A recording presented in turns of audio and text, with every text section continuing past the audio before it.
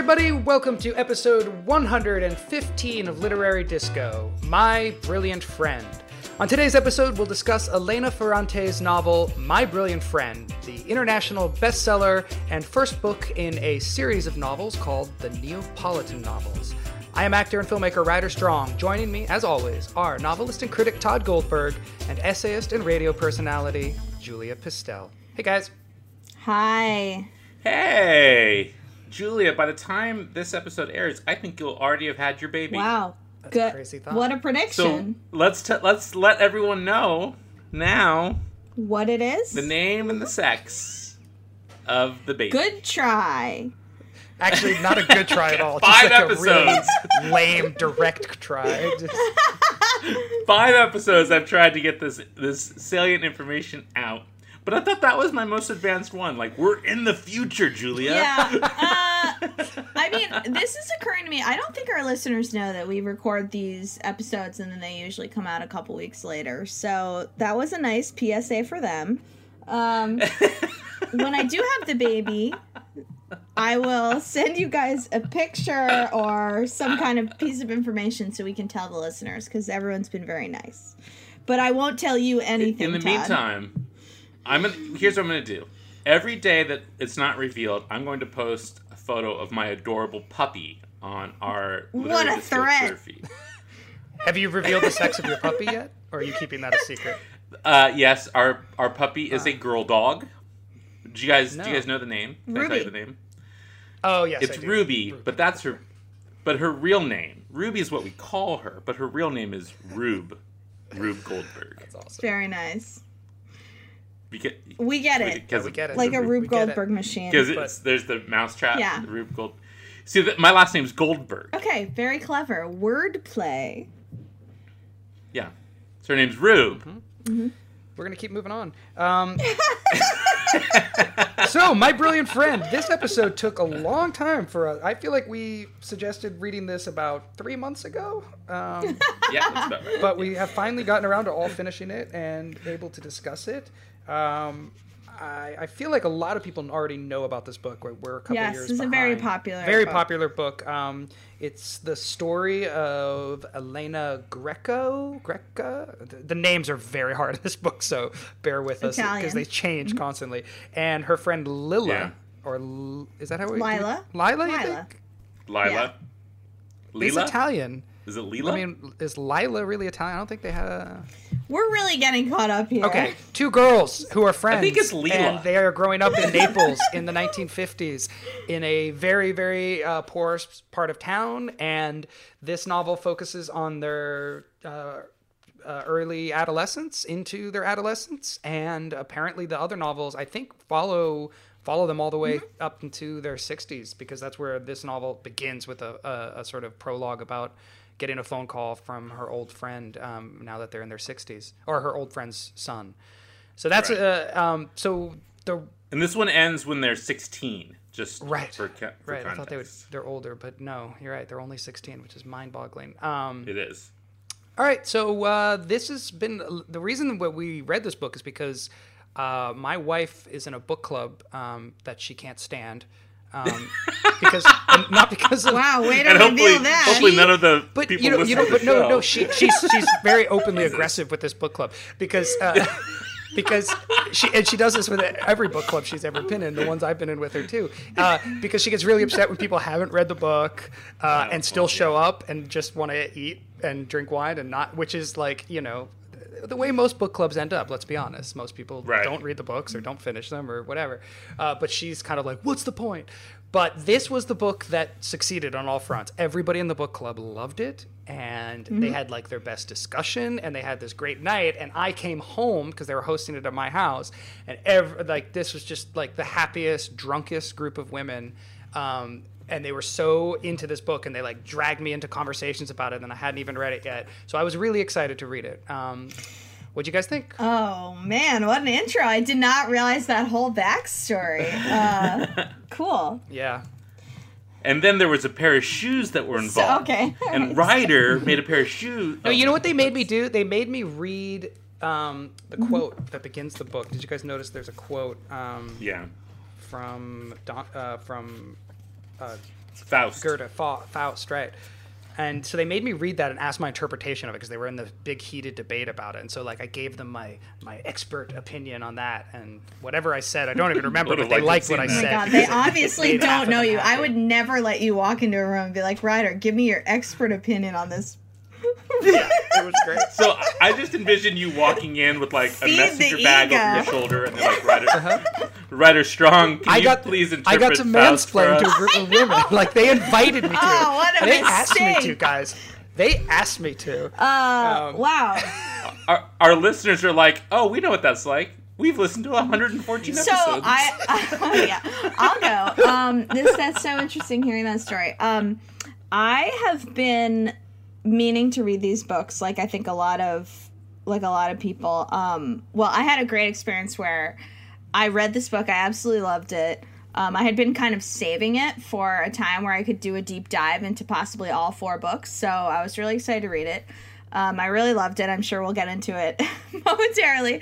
But then I had this amazing experience where it ends on essentially a huge emotional cliffhanger. Right. And it has been literally years since I was told about these books, and I was so sad that I couldn't immediately start the next one. And I had this like crazy memory of being at some book conference and somebody giving me the second book, and I like stood up and I walked to this bookshelf I have where the books are totally disorganized and they're all like facing the wrong way, so it just looks like a huge stack of paper, and I like pulled out from the middle of it the second book. Which this bookseller had been like, I assume you already have the first one. Here's the second one. And it was incredible. Like, this guy was my angel. Oh, yeah. You got to write to that bookseller. I know. You got to be like, you're the best. There's a Post-it in it from him. I actually think he's from the publisher. From Europa. But I was so... Does the Post-it say... moment. Does the Post-it say, a turning point? Yeah, I mean, it That's was. a reference to our last episode. It was just for our so nice. listeners So who- I want to, like, I have to figure out who this guy was, but, like, if he's listening, which he probably is, because I think that's why he gave me the book, like, thank you so much. He gave me the second and third one, so I have them, and I'm really happy about it. Oh, so have you already started the second one? I started a little bit, and then I thought we were going to record earlier than we did, so I stopped, but I have started a few pages. That's it, though.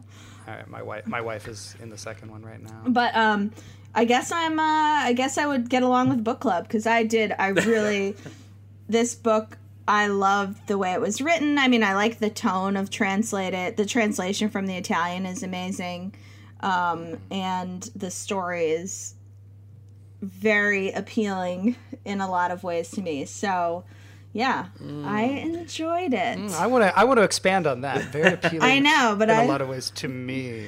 All right, Todd, what did you think? I really enjoyed it as well, and I didn't think that I was going to be perfectly honest with you. And I don't know why, other than it's just not the type of book I typically read. Like, I don't read a lot of books about young women in the Italian countryside.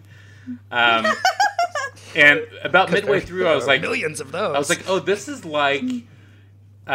young boys on bicycles in the 1950s, but for women. Right, I had That's the same great. thought. Yeah. But Except they're not killing a monster. they're not right? killing a monster, but they do in a way kill a monster in this. But I was really fascinated by the fact that I became so invested in these people's lives. The stakes are so high, and the consequences are so low as it relates to the wider world. Like, I liked being in this closed ecosystem of this tiny little town where a pair of shoes, in fact, makes all the difference in the world for the course of somebody's life. And I think we can give away spoilers. This book has sold 80 million copies. But that being said, when I was reading it, I was always deeply into it. But I also found myself forgetting large swaths of it because it's not actually told in a really active voice. It's told in retrospect. It's almost told in an epistolary fashion. Not that it's letters, but it feels like a letter in a way. A lot of time is encapsulated in one sentence. There's a lot of narrative summary, a lot of character summary, that sort of thing.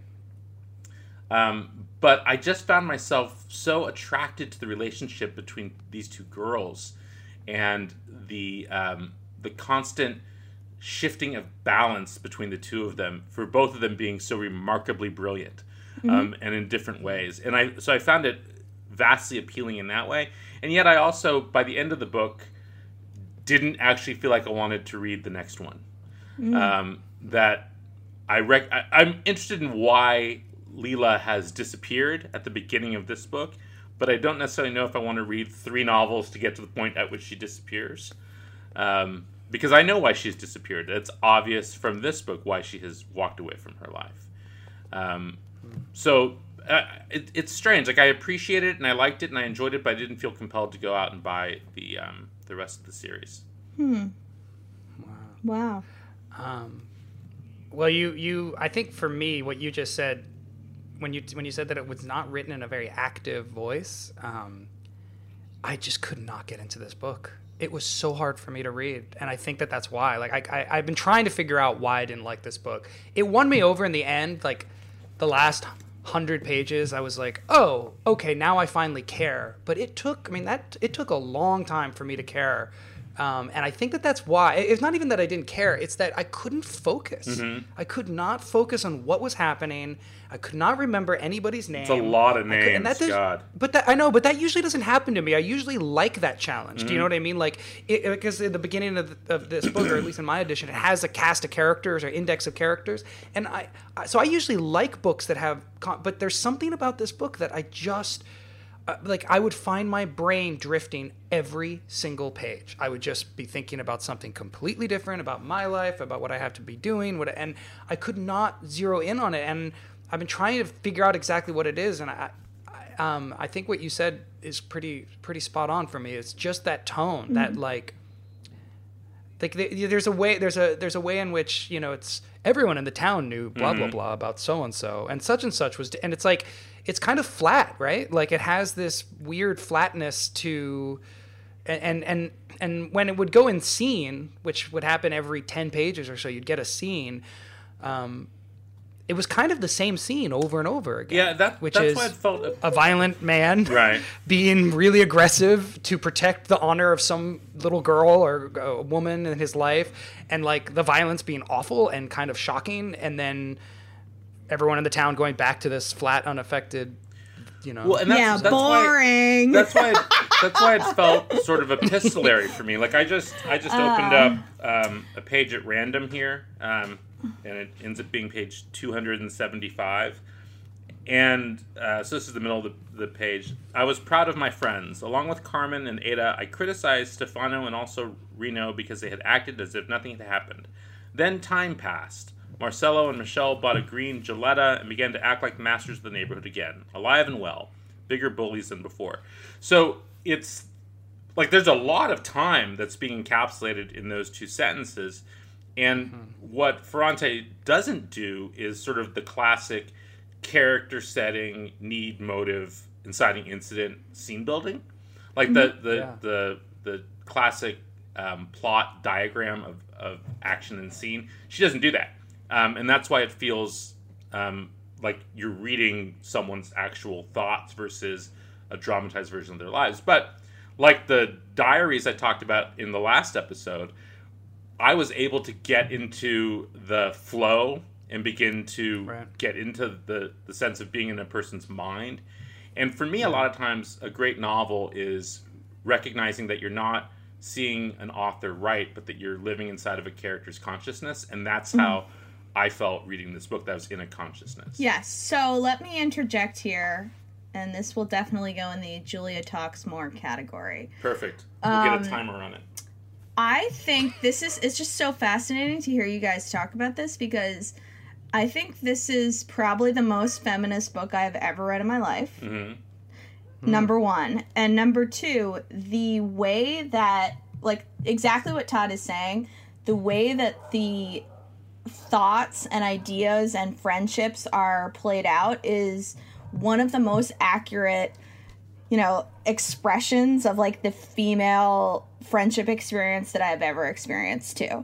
So like, this is what my wife says. Yeah. This is exactly what Alex says. So and I'm like, the fact that, am I really that unaffected by this? Yeah, go on. Sorry. So you guys aren't used to, it's so funny because like it's the opposite experience and it's completely understandable. Mm-hmm. It's like, you're not used to having to think like this, right. Whereas for someone who's had lifelong complicated female friendships, it's like drinking a glass of cold water. Like, exactly how it's going to taste, but you're like, right. Yes, this is what sustains me and keeps me alive. Right. Like the drama is not these men. I mean, there is a lot of drama in these men like controlling these women. What this book is about, though we haven't said at all, is there's these two women that love each other, but they are competing to see who can break out of this absolutely like right. oppressive, horrifying place. Which is run by organized crime on top of it. Which is run by organized crime. And you watch the main character, Lila. We're all going to call her something different. LL. You watch her, essentially she's manipulating every man around her just to stay alive. And right. that is so exciting and like incredible, how much personality force she has. And then to me, it's funny because, she's presented, and I think every woman has had this experience. Like the narrator is saying, I worship my friend. So I've had friends throughout my life that I've had this relationship with. Like, I worship this person. She is better than me. She is smarter than me. She's more badass than me. I love her. So when you read the title, My Brilliant Friend, you assume it's Elena talking about right. Lila. And then right at the end, I love that turn. Yeah, there's a huge turn where Lila refers to Elena as my brilliant friend because Elena has like ridden her coattails in this super competitive way that's also super accurate to just become a superstar student. So all of that is so accurate. Like, I don't even know any other word to use. That it's right. really exciting to like feel it written out. And the Lila, Lila, Layla, Lola character for me.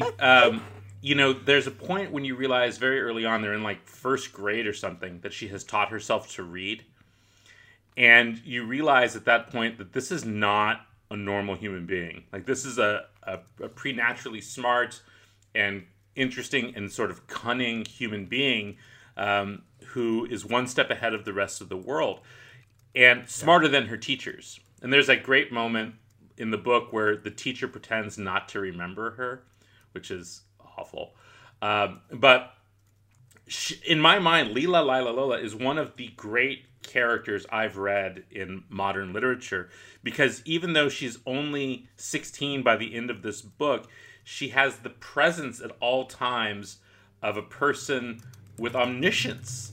And I think you only get that when you are, it's like she's operating in the Matrix. You know what I mean? Like she's one ripple ahead of every single other person, even as a child. And we all know that person. We all have met that person sometime before in our lives. But it's also that I never trusted her. And I never trusted that what she was going to do for her friend was good. And so she always left me a little off balance. And I found that compelling. But by the same token, and so I'm sort of interested to see your take on this, Julia, the desire to read her continuing to manipulate people around her, I was like, is it going to be the same kind of manipulations that go on? What's going to happen? Do I want to invest all that time again with that same character doing the same things? So I didn't like, and that's the sort of the troubling thing I have is, well, is it going to be the same thing again? I mean, that's the curse of the sequel, regardless. Something I know a little something about. Like, is it just going to be a series of the same actions, but now she's 30? Yeah. See, for me, like, I think that once I realized that what I expected from the first couple hundred pages was the beginning of a novel, and what I realized when I finished the book is that this whole book is the beginning of a novel. Right. Do you know what I mean? Like, it's actually just the first chapter. But I agree with you, Todd. it sounds boring to read more, because was basically waiting for the story to emerge. Like, and once the story emerged, which becomes this really interesting story of how she's using what powers she has, as a woman completely oppressed by, she's basically being traded among the men of this town and traded off by her father. And the way that she uses that power to elevate everyone around her, including the narrator. And once I realized that that's what was happening, and that, she's basically the superhero of this town and this situation in this time period, I was like, oh, okay, I didn't need it. I almost feel like the first 200 pages of this book could be a short story and like a couple pages long, and then I was fine. But it takes a lot to get there, and like I said, it's very repetitive. It's very redundant. It's like the same sort of things over and over again with not much change, even though it's sort of like, and then this happened, and then this happened, and it's like, oh man, but that is why it's compelling. This is a tragedy. You're acting like her manipulations work in the end. The very last line is that this person who is absolutely no, I guess, but understanding her motivations, like that's what she was doing. It takes a while to understand that, to see exactly where this book is taking her, or taking them, the two girls. And like, for me, it wasn't until they were older that I could see that. And then once I saw that, it was like, oh, that's really great. And that's really an insightful way to, but I don't think that the first 200 pages really were necessary for that. And like I said, I kept drifting, so I wasn't enjoying that 200 pages. But you say you were, right? I mean, you were enjoying it. Right. So the first 200 pages really reminded me of a book that I really loved as a kid and haven't read in a long time, which is A Tree Grows in Brooklyn. Mm-hmm. It has the same tone of like, okay, I'm this child in this kind of weird world, but like an adult world.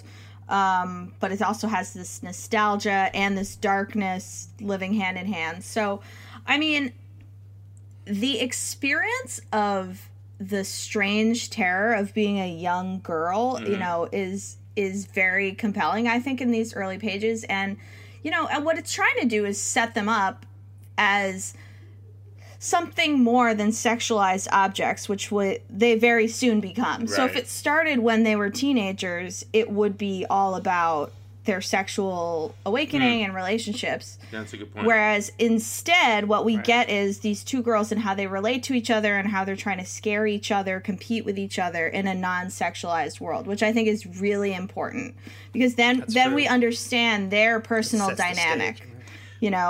There's that part actually in the first, first 100 pages or so, when they decide to skip school and go through the tunnel on the other side of the world, basically. Which, and then you realize that you're in like a bombed out place that had been destroyed during World War II, where that idea of this being sort of an adventure, and and the reason why you needed these formative events for later on is that they were always trying to compete to see which one was going to turn back first. Like, who's going to realize that the rain has come and they're in a scary place? Who's going to say it? In that way, I realized as I read the book, well, that's why those early pages that I sometimes have a hard time reading about people when they're 6 or 7 years old in books, because I'm like, I don't really remember being 6 or 7 all that terribly well. And I know formative things happen, but is it the thing that changes your life all the time? But here, like that experience, them walking onto the other side, out of this little world they live in, into the real world, is the formative event of their relationship and of their lives. That the wars that they fight in this small town and with each other, like I said earlier, the consequences seem low until you get to the other side of that tunnel and you realize that the world is in vast tumult and that the things that they're fighting are a microcosm of the larger world around them. Yeah, and I think the other thing is, in the period where they're like 7 to 10 or so, class, it feels like a novel about class. And then and manners. And you get to know all the class statuses and manners of all the families in the town. But then, and this is, I think, crucial to the female experience, then once sexuality comes into play, all of that changes. Like, it doesn't really matter who's the poorest. So you get to see the transition from this poor, scary girl to this town beauty, but still, obviously, her low class status is a huge part of her life. So that's why she's both worshipped and abused. So you have to see the non-sexualized version of her to understand why she has to do these things, or, you know, how, like, the big manipulation that she's doing throughout the book is trying to, first of all, she's trying to be an entrepreneur. She has a vision. She wants to make shoes. So she has to, like, get her father, her brother, and all these suitors on board. So, first of all, she's trying to run a small business. So, power to you, girl. Really hard. But she's also trying to make a class leap. You know what I mean? And she has to use her sexuality to do that. Like, that's her only currency. That is her money. So, I and then she's quickly demeaned for that, right? Of course. It doesn't take long before that's turned against her. It's like she's a whore, and you're like, oh my god, there's just no way to fucking win. So it's interesting that you guys feel like you know where this would go, because maybe you know where it would go in her 20s, but like, how many novels have you read about a female friendship in their 40s and 50s? I have no idea where this will go. I don't know. I like Ann Tyler. I've read a lot of Ann Tyler books.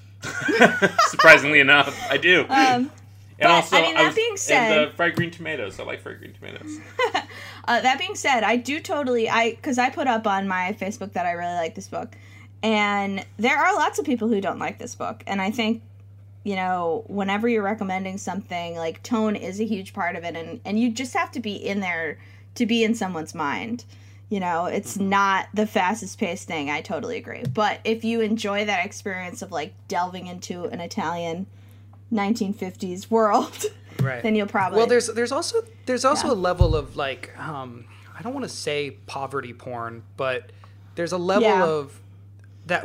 I don't know what if the exact word for it is, but it's obviously this book is being critical of this incredibly violent patriarchal culture, this time period and place. But I also feel like it's kind of banking on the enjoyment of that in a weird way, like, and it's nostalgic. And I was a little, and I was a little like, ugh, like, I just don't know if I want to keep reading about this, and I don't know if I don't want to enjoy this after a while. Like, you know, it's a depressing, oppressive world, and I thought that to a certain extent, that's part of what I think people. I don't know. You know, I got an argument, and I might have mentioned this on the show, but I got in arguments about, and the reason I'll bring this up is because one of the quotes on the front of my book says something about if, or maybe it's not on this one, it's on the second one. It's something like, if Jane Austen got mean, she would be Elena Ferrante or whatever. That's a terrible, you know, and examination of what this is. Really? Well, what that made me think while I was reading this, that I got into a lot of arguments in college about Jane Austen, because a lot of people would say that she's like the great feminist writer of her time, in that, you know, she had these intelligent female characters who were in control of their destinies, and I would always say, no, these are the most, like, these books are, you know, and I need to reread Jane Austen and revisit this idea, but this is what I was saying when I was 20 or whatever, is that to me, because the books always ended with a marriage, and because the plot was always driven, like, even though these were strong, empowered females, their goal was always to reassert the order of the patriarchy. Like, they were always just trying to get married and just trying to get and you were, like, drawn into it. So to me, they were actually really the least feminist books. It was just that they were written by a woman, and that she gave these female characters such dimension. That's great. Like, that's a great writer. But the books themselves, the plots themselves, struck me as extremely conservative, because they questioned, the whole point was to question the structure of society just enough to then reassert it as the best way the world should be. You know, reader, I married him. Like, that. Yeah, but it's also about First what of all, society that's was Charlotte Bronte 200 years ago. You're right. You know? I mean, I don't think you can apply what our social mores are to. I mean, we've talked about this before, but what defines feminism today in a book or in the world to what defined it 200 years ago? You know, I think no, of course not. But I would say that, like, a Shakespearean female character is much more of a sort of feminist, like even like a Cordelia and King Lear, than your average Jane Austen narrator. Like that's what I was arguing at the time, is that I don't see a Jane Austen like protagonist, the plot itself, as sort of breaking the bounds. It's to me, they were reasserting the social values of the time. That was the point. The point of those novels were to, but whatever. I mean, we're getting off. All I wanted to say about it was that I was in the same way I was questioning whether this book is actually trying, like, really fighting against these things in the same, like, to the extent that like Julia, you saying that they are, or in a weird way by spending so much time on these sort of this oppressive patriarchal culture and like lingering on it and sort of celebrating it just by the act of living in it for so long and enjoying living it. Like that's what you're supposed to enjoy. Yeah, but they're not celebrating. I mean, in order for them to break out of it, you have to, I mean, narratively speaking, in order for these characters to break out of this world, you have to establish this world as existing. So you've got to build the structure of, this is what is expected of each of these women in this time period in order for the shift that happens in the last 50 pages to matter. In order for, in fact, the prologue to make sense, you have to establish the normal course of things in this world in the 1950s. So that Leela disappears in her late 60s and leaves her son, looking for her at the beginning of this book, is only possible when you understand. Like, we understand that happens to people now. People just, like, step away from their lives. That's the thing that happens. But to come from this previous life and do that is more shocking. So I get why Ferrante does it, and I think I don't think it's a celebration. I think it's a foundation. It's you got to build the fortress before you can break it down and show these two women as spectacular objects. Yeah, and I think what is really interesting about what you're saying, Ryder, is I think that you're seeing feminism in an extremely idealistic light into how women actually have to live it out. Like, it was absolutely not an option, like, class-wise, social-wise, in Jane Austen's era and in this world of this novel, for a woman to just be like, fuck men. Right. That is it's not a choice. It's which man owns you. Is it your father? Is it your husband? Is it your boss? Is it your pimp? You know what I mean? It's you don't get to exit this world. And I think that is what this novel does really well, is like show what a closed loop it is. There is no exit. Oh no, absolutely. Yeah, no, I think you're misinterpreting what I'm saying, though. Because I get what you're saying. So let me finish. So, like, for Jane Austen's world and for this women's world, it's not, do I get married, or like ending in a marriage is bad. It's like, how do I get married in a way that is the least damaging to my life? Right. Like, what is the lowest level of compromise? Who is the best person that I can find? Like, what is love in that way? Like, someone who will not rape me or not, have an affair. Like, is that the bar? And, it's different in every novel, in every world. But I think to expect any character to just exit those expectations would be, it's too unrealistic. You know what I mean? So to see these women essentially climb over these men or sidestep them or lie or not report their assaults, as happens in this book, is showing one of the more realistic experiences of being a woman that I've ever read, rather than seeing some woman be like, forget it, I'm going to choose to go be a spinster and do my thing with my sisters. No, absolutely. That's not what I'm saying at all, because I that's actually what I most appreciate about this book, is the way that it sneakily reveals, like, it sneaks up on you how powerful Lila's being. I love that. No, that is the most brilliant part of this book. The way that she actually does have power in a way that convinces all the men around her that she doesn't at the same time.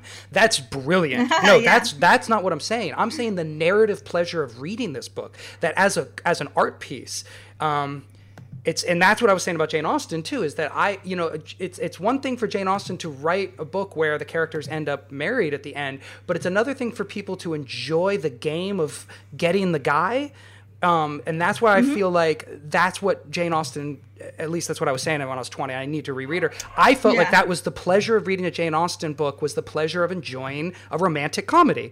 And so I find romantic comedies to be generally, with a happy ending, being in marriage, pretty conservative. And so it was always hard for me to see, like, that's still a conservative book, and and the enjoyment of it is, in fact, reinforcing the conservativeness of it. And that's what I'm saying about this book, is that it takes 200 pages to get to what I think is finally like a groundbreaking representation of femininity in this time and place. But those 200 pages, the way you enjoy it, what you are enjoying is the patriarchy, is this oppressive, and I, like I said, it's kind of like a poverty porn, but it's not. Poverty porn's not the right word for it, and I just think that it made me feel a little weird, like, and I don't know, I don't really have much of a point, but I guess I think the point is, I mean, I do totally agree with what you're saying, but I think the point is that you should feel weird. The weirdness that you are feeling is good, right? Like, we all love to watch, like,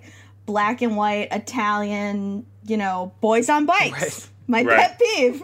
You know what I mean? Or to totally romanticize this 1950s world, in the entire Western world. So the fact that it is so insidious and creepy is good. Right. That's intellectually positive experience. Like, the fact that you're grappling with that, I would say, is a big win of the book. We don't want, like, a big evil monster, then it's just so easy and lazy. Yeah, because if we were going to make Italy great again, and take it back to the 1950s, it would be this idea of this small town, Italian countryside where everybody knows each other and everyone's in each other's business. Yeah, and that means a lot of people get rocks thrown at their heads from, from high places. I wanted to mention one piece of something that's related, that's something you said reminded me of, one of you two, which is there's this great essay by the writer Juliana Bagot, or is it Baggott? Baggott. I should know how to pronounce her name because we're Facebook friends. But it's this essay called The Handgun of Idle Young Attractiveness, a coming-of-age essay about, which was in a book called When I Was a Loser that I have an essay into from years and years and years ago, but it's been reprinted 1,000 times. But it talks about a lot of the things that I guess, Julia, you were talking about what it means to be a woman pre-sexualization, and then that moment of being sexualized when you realize things have changed, as Biggie once said. But that essay that Juliana wrote talks a lot about those things. And I kept thinking of it when I was reading this book, about that period of time in a woman's life where you stop being just a young person, and now all of a sudden all of the world is focused on you for something else entirely, in addition to being a person. And it's what we're talking about culturally right now too. This sort of frightening time period we're in, where finally women are being able to say, I've been abused, I've been attacked, I've been harassed, all these things that of course we know have been happening, but that women have been scared to say out loud.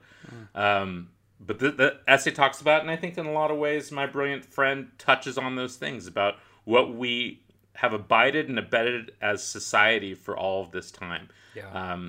And so in that way, also this book was really enlightening to me. And the way that these young girls are traded, like you said, around this community, all that stuff is horrifying.